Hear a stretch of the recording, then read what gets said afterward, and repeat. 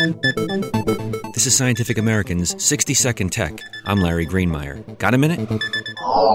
Like most renewable energy sources, ocean waves cannot compete with the low costs of fossil fuels. It's expensive to get wave-generated electricity ashore and add it to a local grid. But what if wave energy conversion could be used where it's generated? The U.S. Navy aims to find out. A few weeks ago, it installed a system of what are called power buoys, made by Ocean Power Technology. The buoys are bobbing in the Atlantic, about 30 kilometers off the New Jersey coast. Each one contains hydraulic fluid and a generator. Ocean waves move the hydraulic fluid, which spins the generator. Depending on wave height and speed, as well as wavelength and water density, each buoy can produce up to 40 kilowatts of electricity.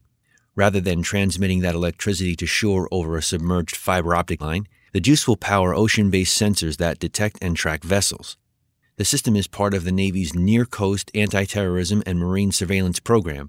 The power buoys will replace ecologically unfriendly diesel generators. If only they could replace the cast of Jersey Shore.